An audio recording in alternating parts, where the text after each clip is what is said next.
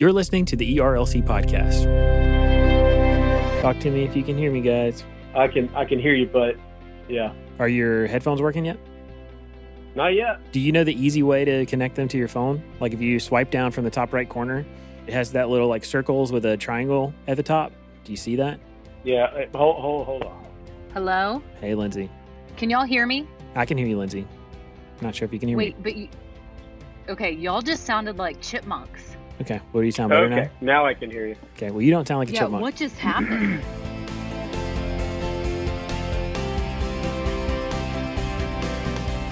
Hello, and welcome back to this week's episode of the ERLC podcast, where each week we're talking about our work here at the ERLC and focusing on what Christians need to know about the things going on in the world. I'm Josh Wester, and not with me in the studio today, but joining us via internet are my co-host, Lindsay Nicolay. Hello, everyone. And Brent Leatherwood. Hello from the world of isolation. No kidding. We'll talk all about that as we get into this episode. And later in this episode, we're also going to be talking to a special guest today, Dr. Randy Davis, who's the executive director of the Tennessee Baptist Convention. But before we get to that, I just want to say thank you. Last week, we talked about on the podcast, it was week 8, and we made it past kind of our trial run phase of the relaunch podcast and made a special appeal to you guys to leave us some ratings and reviews. And you really did. And we were just overwhelmed with the comments that came in and the fact that you left those ratings and reviews. So we just want to say thank you. And if you left us a rating in your podcast app last week, or if you want to go ahead and do it this week, if you'll just take a screenshot of that and email it to us at info@erlc.com, we would love to just send you a gift to just say thanks so much for supporting the podcast. And if you haven't done that yet, we would still very much appreciate it if you take the time to do that. Well, guys, it has been a tumultuous and absolutely crazy week. And so I'm looking forward to getting into all of that as we talk about this today. But Lindsay, as we get started, let's go ahead and just talk about what did the ERLC focus on this week? Okay, guys, I'm coming to you from my bedroom closet because Gary said to get into the quietest place possible, but thankfully there's a window in here. So obviously we're going to be talking about coronavirus because that has been on the move lately, but I wanted to highlight a few other pieces that don't have to do with the coronavirus, just so we can remind ourselves of other things going on in the world and in the culture. So we have a piece by Courtney Reissig on our site that's titled, Understanding How Men and Women Approach Parenting and Work. A new study reveals many women prefer working part-time. So Courtney says this. What this study does is provide us with the freedom to divide care and work according to what works for our family, while also showing us that mothers and fathers care both about the home and the marketplace. So Courtney's article just highlights that as Christians, we need to give one another the freedom to make decisions that work out best for their family so that they can honor Christ in the specific roles that he's called them to. I think that's really good, and that's something that is definitely needed. I remember when I was in seminary, there was a lot of conversations happening, especially with folks who were thinking about going into ministry, about what the family is supposed to look like in terms of is the husband supposed to work and the mother and the wife supposed to stay home with the kids? She's supposed to work part-time? Is it good for both of them, for them to be a dual income household? And ultimately, what came out of those discussions was kind of a consensus that it's going to look different from family to family. And so I think that's really what Courtney shows us as she kind of walks through this study. Lindsay, as a working mom yourself, did you find that statistic surprising that a number of mothers would actually prefer to work part-time? Yeah, I think maybe what I found surprising was that they would prefer to work part-time rather than full-time, because we live in a world that it seems to encourage most women to put off getting married and having children and just pursuing their careers. So this is showing that women do, by and large, want families if that's what God provides. They want to invest in the home, in their marriage and their children, but they also want the freedom to be able to work in a way that is outside the home as well.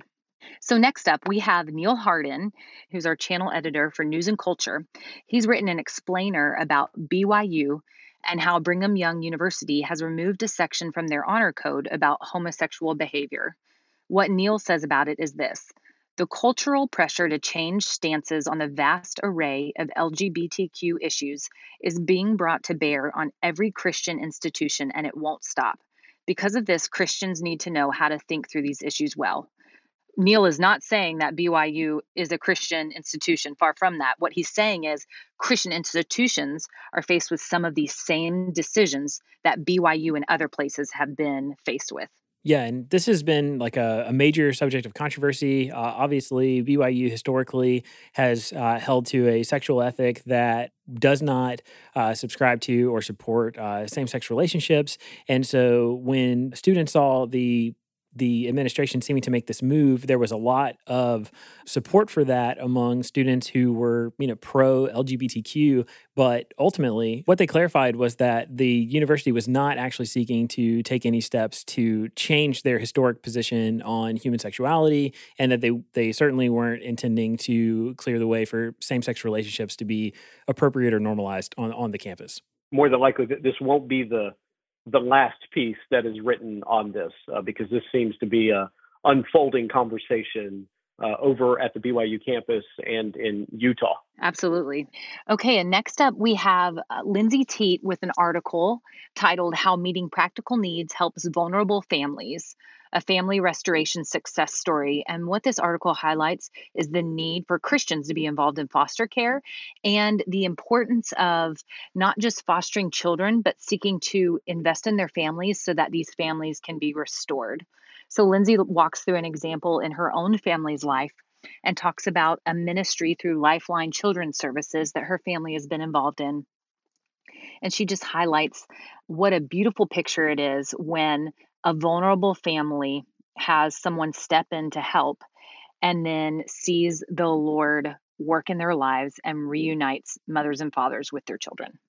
And then finally, our president, Russell Moore, put up an article yesterday on his site titled Don't Quarantine the Great Commission. And Josh, you want to tell us a little bit more about that?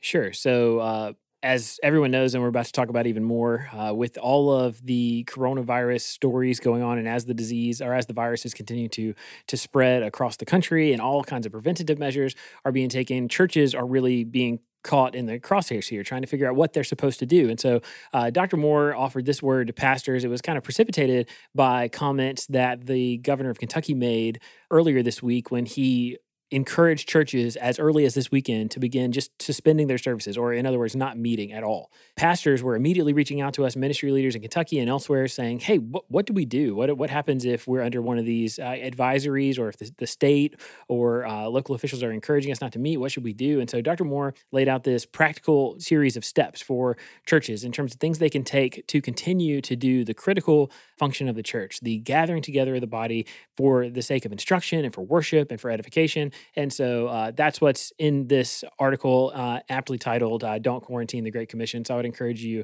take a second and check that out. Okay, so that's what's happening on ERLC.com. Hey, thanks, Lindsay. And so, Brent, we're going to go ahead and turn it over to you. And man, I just want to say good luck, because there is so much going on in the world of culture this week. So why don't you just take us there and tell us what's happening? Well, probably several folks are wondering why I said earlier, hello from isolation. As we've seen in large parts of the country, folks are taking sometimes preventative measures, other times because maybe they have had a positive test result from coronavirus. So for our family, it's actually the former. We're here in a preventative case and precautionary because there was a positive test result at our children's school. And so just out of an abundance of caution, to make sure that neither our children nor my wife and I have it, we've decided to work from home for the next few days. And so I think our colleagues at the RLC are probably thankful for that.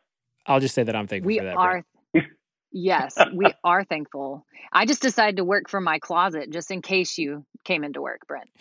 That's right. Yeah, you wanted multiple degrees of separation. But separation, no, yes. seriously, this is affecting workplaces across the country as testing has ramped up with coronavirus. So the president was on the television announcing earlier this week that testing would be ramping up. There's a number of private vendors that are setting up testing centers across the country. And that is probably something that is happening in the backyards of many of our friends who are listening right now. Yeah. And I think that by now it's becoming evident. I mean, it almost is surreal that we've talked about the coronavirus on literally every episode of this podcast since we relaunched it. But it is just becoming more and more of a reality. And as we're seeing major things happen all across our culture, one of the things that's clear is that, as Christians, like we are praying for this pandemic to come to an end, because it is not it's not helpful to see the way that some in the media have turned this into a kind of partisan thing. It is not. This is not a partisan issue. This is a people issue, and it is affecting people all across the country. So, I'm encouraged to see that these tests are ramping up. I am hopeful to see that more testing hopefully will lead to more prevention and hopefully a quick end to this growing outbreak. That's right. And you mentioned in your comments just then, Josh, that this is a pandemic. So earlier this week, the World Health Organization officially declared that coronavirus is a worldwide pandemic, and that triggers some national entities, that triggers some legal language for contracts. It's actually a very important designation. Unfortunately, it's sad that this step had to be taken by the World Health Organization. Right, Brent. And that's pandemic sounds like a scary word. And in some senses it is. It means worldwide, global. And us as believers, though, I think we need to be careful and we need to be intentional about not giving into and communicating fear. We need to remind our brothers and sisters, we need to remind the world of where our hope is, and it's in Christ. We need to live lives that are wise and smart, but that seek to love our neighbor. And so this is just a perfect opportunity for us to witness to the peace and the rest that we find in Christ in the midst of a fallen and tumultuous world. I think that's such a good point, Lindsay. And the reason is that, one of the things that I have been just made more and more aware of as we've watched these cancellations happen, as we have seen more and more people displaced or students displaced by the spread of the virus, is the fact that, this is affecting tons and tons of real people, many of whom don't have, the luxury. Brent and Lindsay, you both mentioned working from home today. There are many people that's not an option for them, or there are many people that they know they're paid hourly. And if they don't go to work, they might struggle to feed their families. So they're trying to make really difficult choices or being forced into hard situations right now. And so that's something that we need to be especially mindful of. I've seen a lot of both churches and businesses and just individuals pledge or promise to do all that they can to try to support people who are finding themselves in those kinds of situations right now. And I think that as Christians, we want to do everything we can to support and love our neighbors in this moment. That's right, Josh. And you mentioned that there are a number of cancellations. So the world was shocked when the NBA suddenly, in the middle of the week, decided to postpone the remainder of the regular season for the National Basketball Association. And similarly, conference tournaments are going on right now for the NCAA, and a number of them have been canceled as well. The Houston Rodeo, which is a big event in Texas, has been canceled. Not to mention, earlier this week, we heard about Coachella and South by Southwest, two major cultural events that happen in Texas and California. So this is certainly impacting far beyond just individual health. I mean, industries are grinding to a halt in response to the virus outbreak. Yeah, for many, many people. And if we look at things kind of soberly, what we see is that it's a frightening time, not just in American life, but across the world. And so as we are, grappling with this and as we're facing this crisis, I just want to pivot back to the words that Dr. Moore used in his piece that he put up about the fact that what we're doing is, as Christians, we are, we want to take whatever adequate or whatever steps are necessary to try to mitigate risk, to try to respond appropriately. But we don't do that with a spirit of fear. We do that because as Christians, we are those who have put our faith and confidence in the one who has overcome death and overcome the grave. And so for believers, as we are facing even this very, very grave set of circumstances, and as dire as things may look, we need to keep our eyes and our focus on Jesus, even as we march through this and try to care for other people. That's absolutely right. A lot of times when I'm struggling with fear or just struggling to cling to the Lord in scary times, it's good for me to read Christian biographies or to go and look up stories about how different believers have responded in trying times. And so that just might be a good idea, go read Fox's Book of Martyrs. Not that this is a time of martyrdom, but this is a time to look at how believers have stood faithful to Christ and ministered to their neighbors in the midst of situations that we can't even imagine. Their stories strengthen your faith in the midst of these uncertain times. That's a great word, friend, and you're absolutely right. We should be able to see that Christians of overcome trials before, and that should give us hope and faith, in addition to just reading the word. So we've mentioned a couple times here that testing capability for coronavirus is going to be ramping up across the country. Why is that important? Well, all we need to do is look to our friends in South Korea. They have turned the corner on cases there, and the reason being because they instituted an aggressive testing regimen that allowed them to actually see where the hotspots for the cases were in their country, and we think we'll see similar results here. But while coronavirus has certainly soaked up a lot of the oxygen in terms of news, there's a lot of other news happening. And so let's get to that real quickly. Internationally, the Russian government passed an amendment to extend Russian President Vladimir Putin's rule to 2036. So constitutionally, he was actually supposed to end his time in office here in the next few years.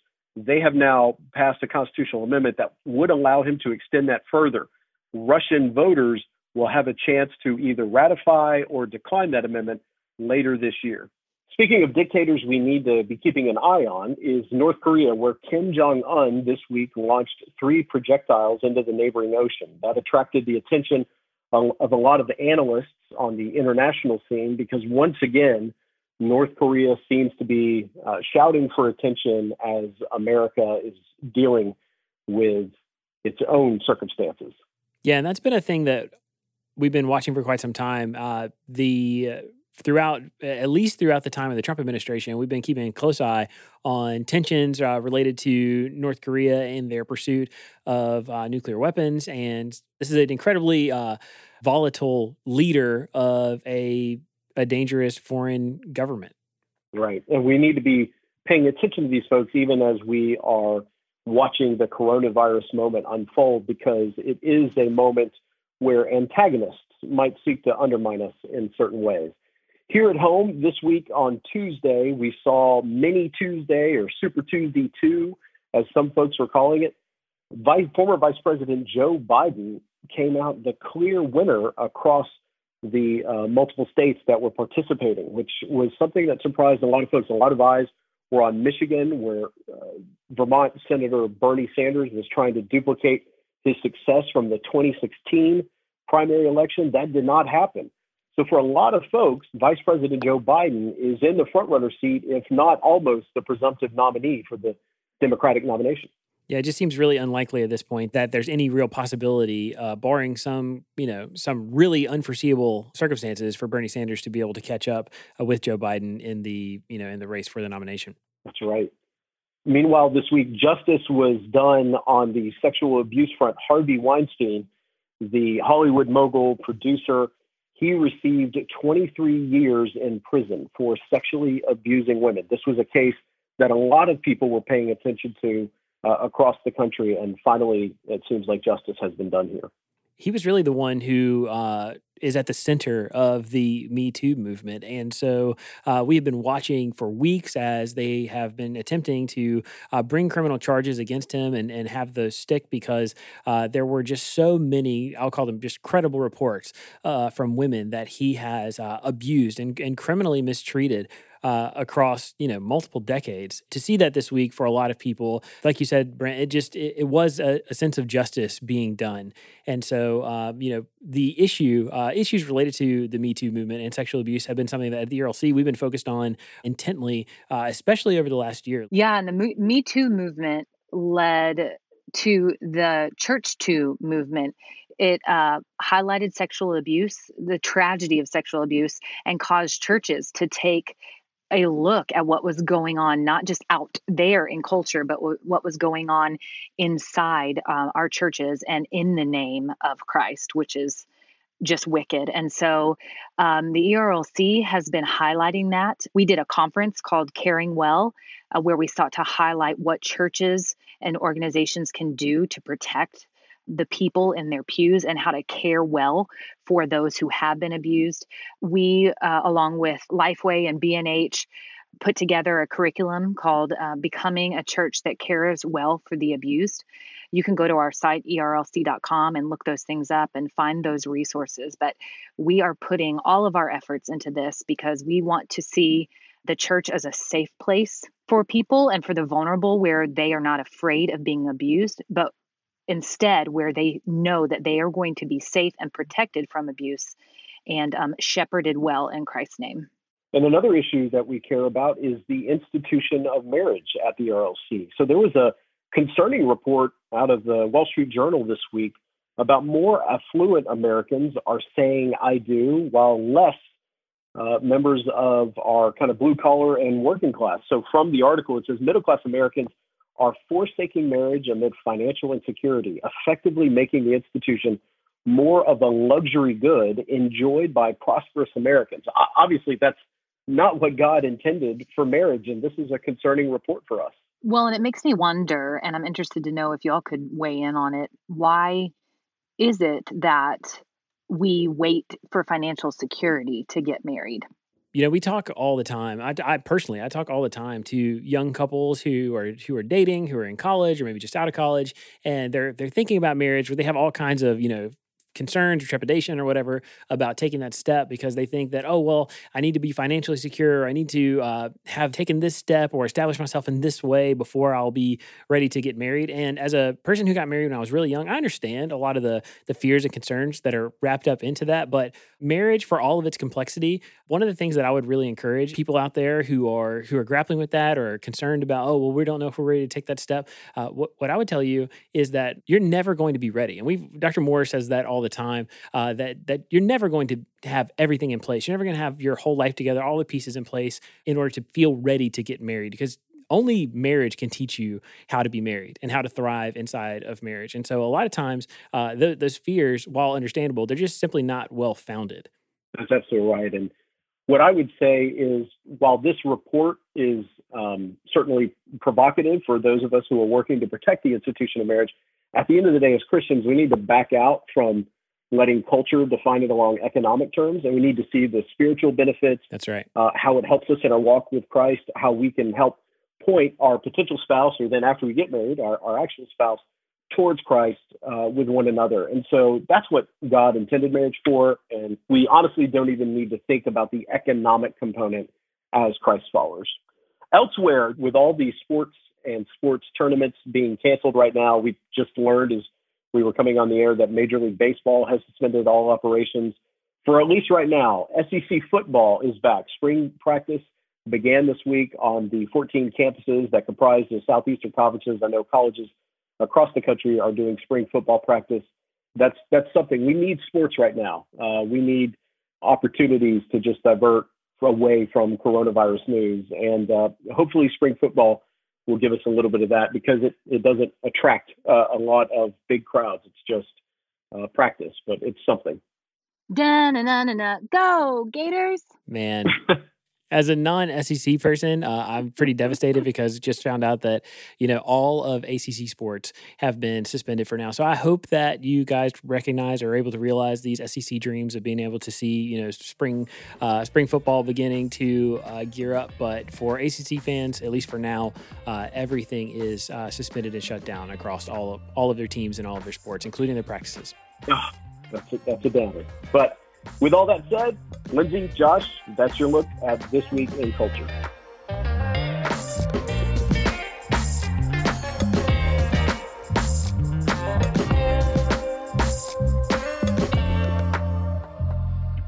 Okay, so right now we're going to have the opportunity to talk to Dr. Randy Davis. Dr. Davis is the executive director of the Tennessee Baptist Mission Board, and he helps lead Southern Baptist in Tennessee in all of their missions efforts all across our state and across our world. And so we're excited to have a few minutes to talk to him today. So Dr. Davis, tell us a little bit about yourself and what you're doing serving the Lord in ministry right now. Well, my wife and I grew up in South Alabama, and then went to college in Mississippi and did our seminary work in New Orleans. Pastored on the Gulf Coast of Mississippi for 17 years and came to East Tennessee in 1992, where I pastored First Baptist Church of Morristown, and then for almost a decade, First Baptist Church of Sevierville, there at the foothills of the Smoky Mountains. And about 9, almost 10 years ago, God led us to do something that wasn't on my bucket list. I thought I would pastor for 50 years. I made it 34 of those years. And I've been executive director for the Tennessee Baptist Mission Board now since July 1st of 2010. And my ministry is just helping us serve churches for the propagation of the gospel here in the great state of Tennessee. Amen. Dr. Davis, we are so thankful for you. And I think I hear a combination of Alabama, Mississippi, and New Orleans in that accent. Well, thanks. I appreciate that. I guess I love Louisiana Oh, it's people good. and the kind of accent they have. So that's a high compliment. Absolutely. Well, we would love to hear from you about one thing, if you could even distill it down to that God is teaching you in this season of life and ministry. Well, that is an incredible question, Lindsay. And if you were to write a biography, the key point would be looking at what God taught you at each phase of life. I think right now God is teaching me focus. I don't remember a time in my life or in ministry where there have been so many distractions.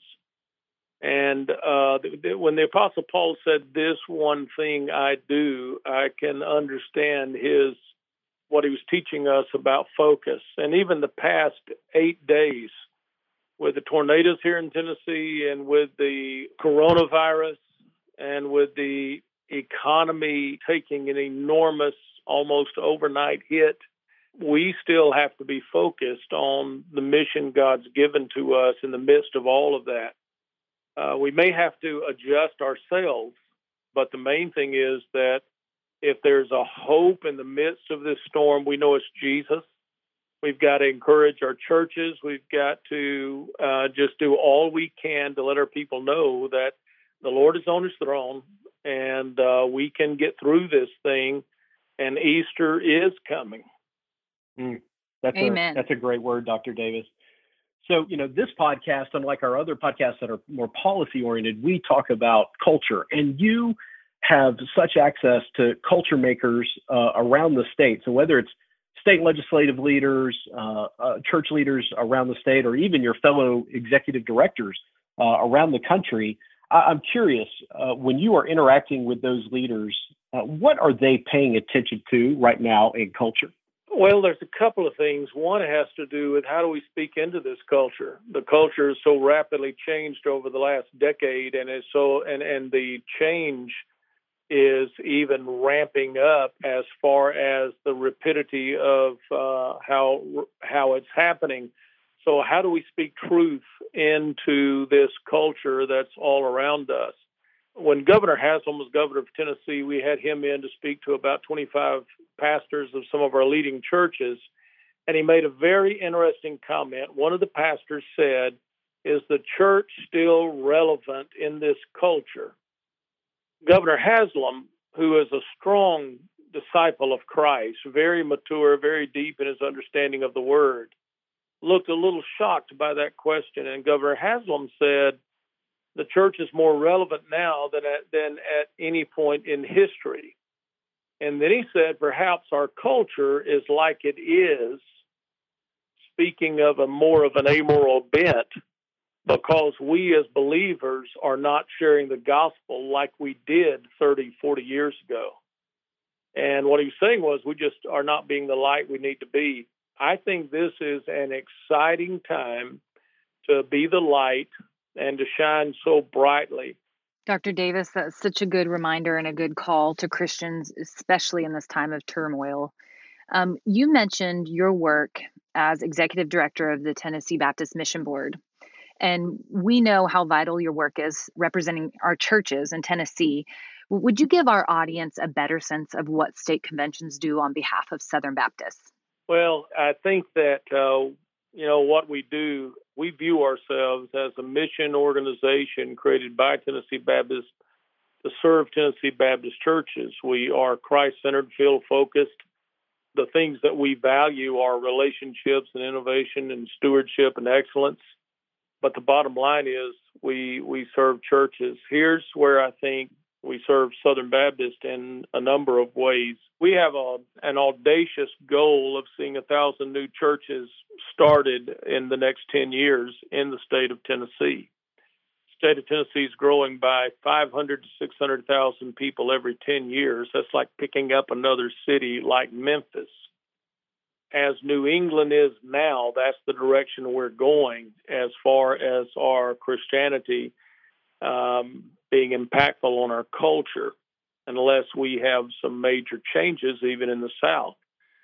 You stand on any bridge around the Boston area and look over the skyline, and you'll see church steeple after church steeple.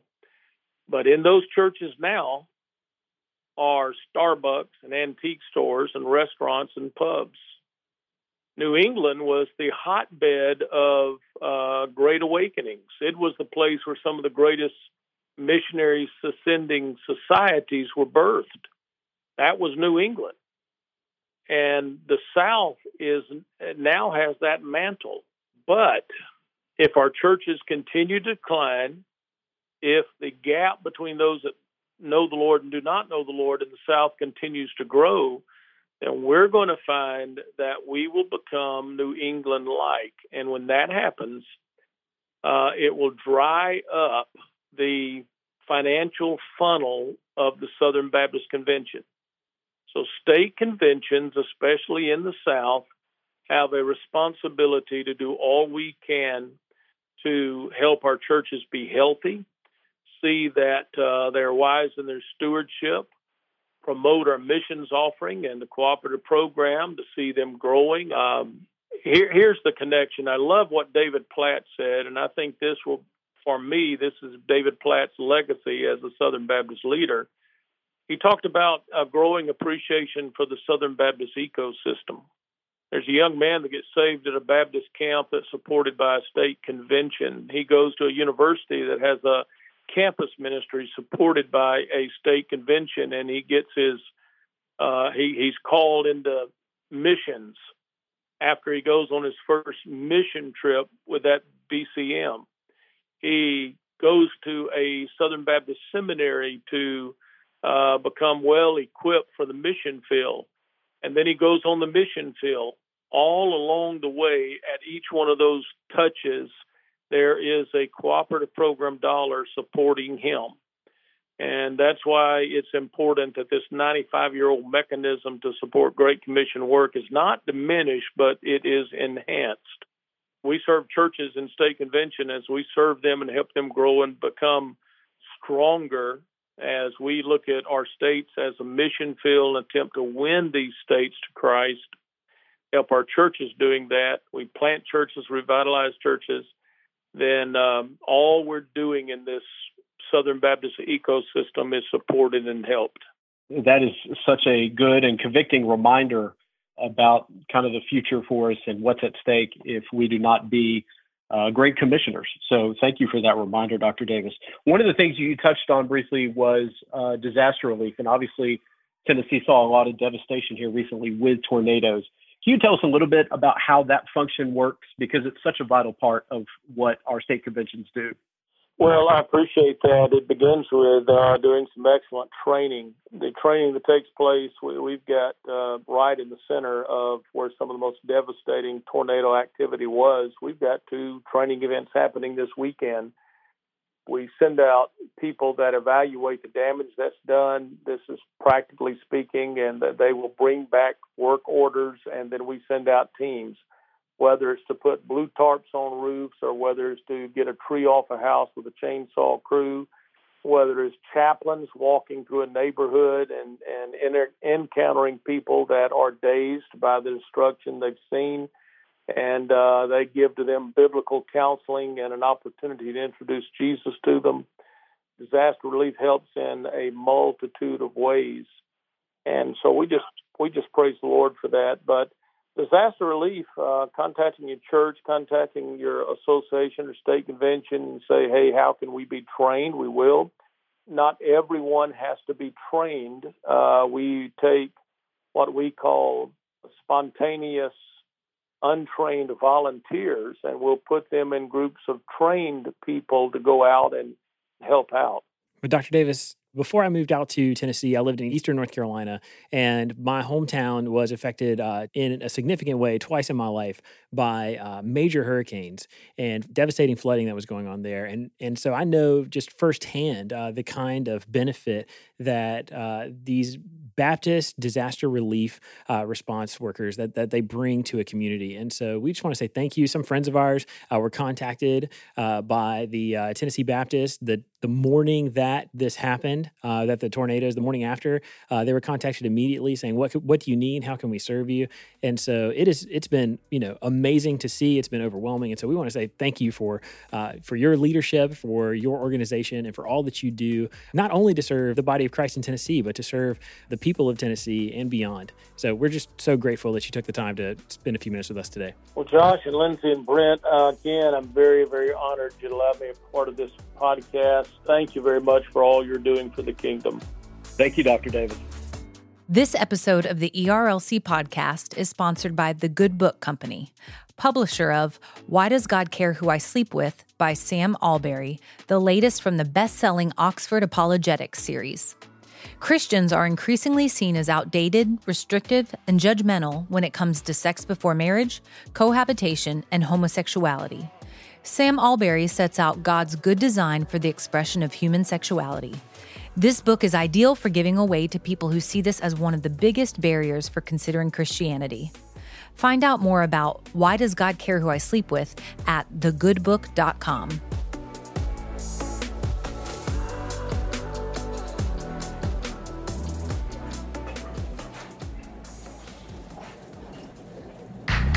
So now it's time for the lunchroom, where every week we share with you the things that we've been talking about together. Normally at the ERLC for us, our best conversations happen when we sit down together at the lunchroom to discuss over the table the things that are on our minds. So Brent, what are you bringing to the table this week?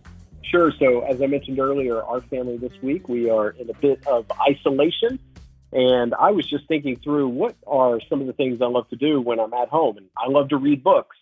So I thought of this week a great resource for folks who may find themselves at home, either just for a staycation or because they are quarantined.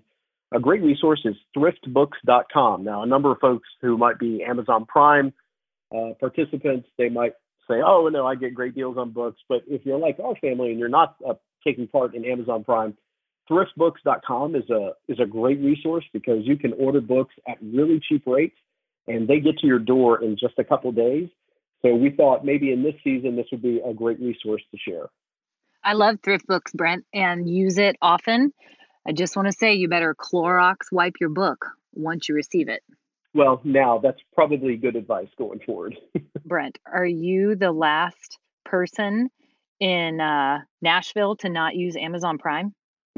Perhaps. I might be the last person in all of the evangelical world. Right. But that's okay because we found alternatives. That's right. Just teasing you, Brent.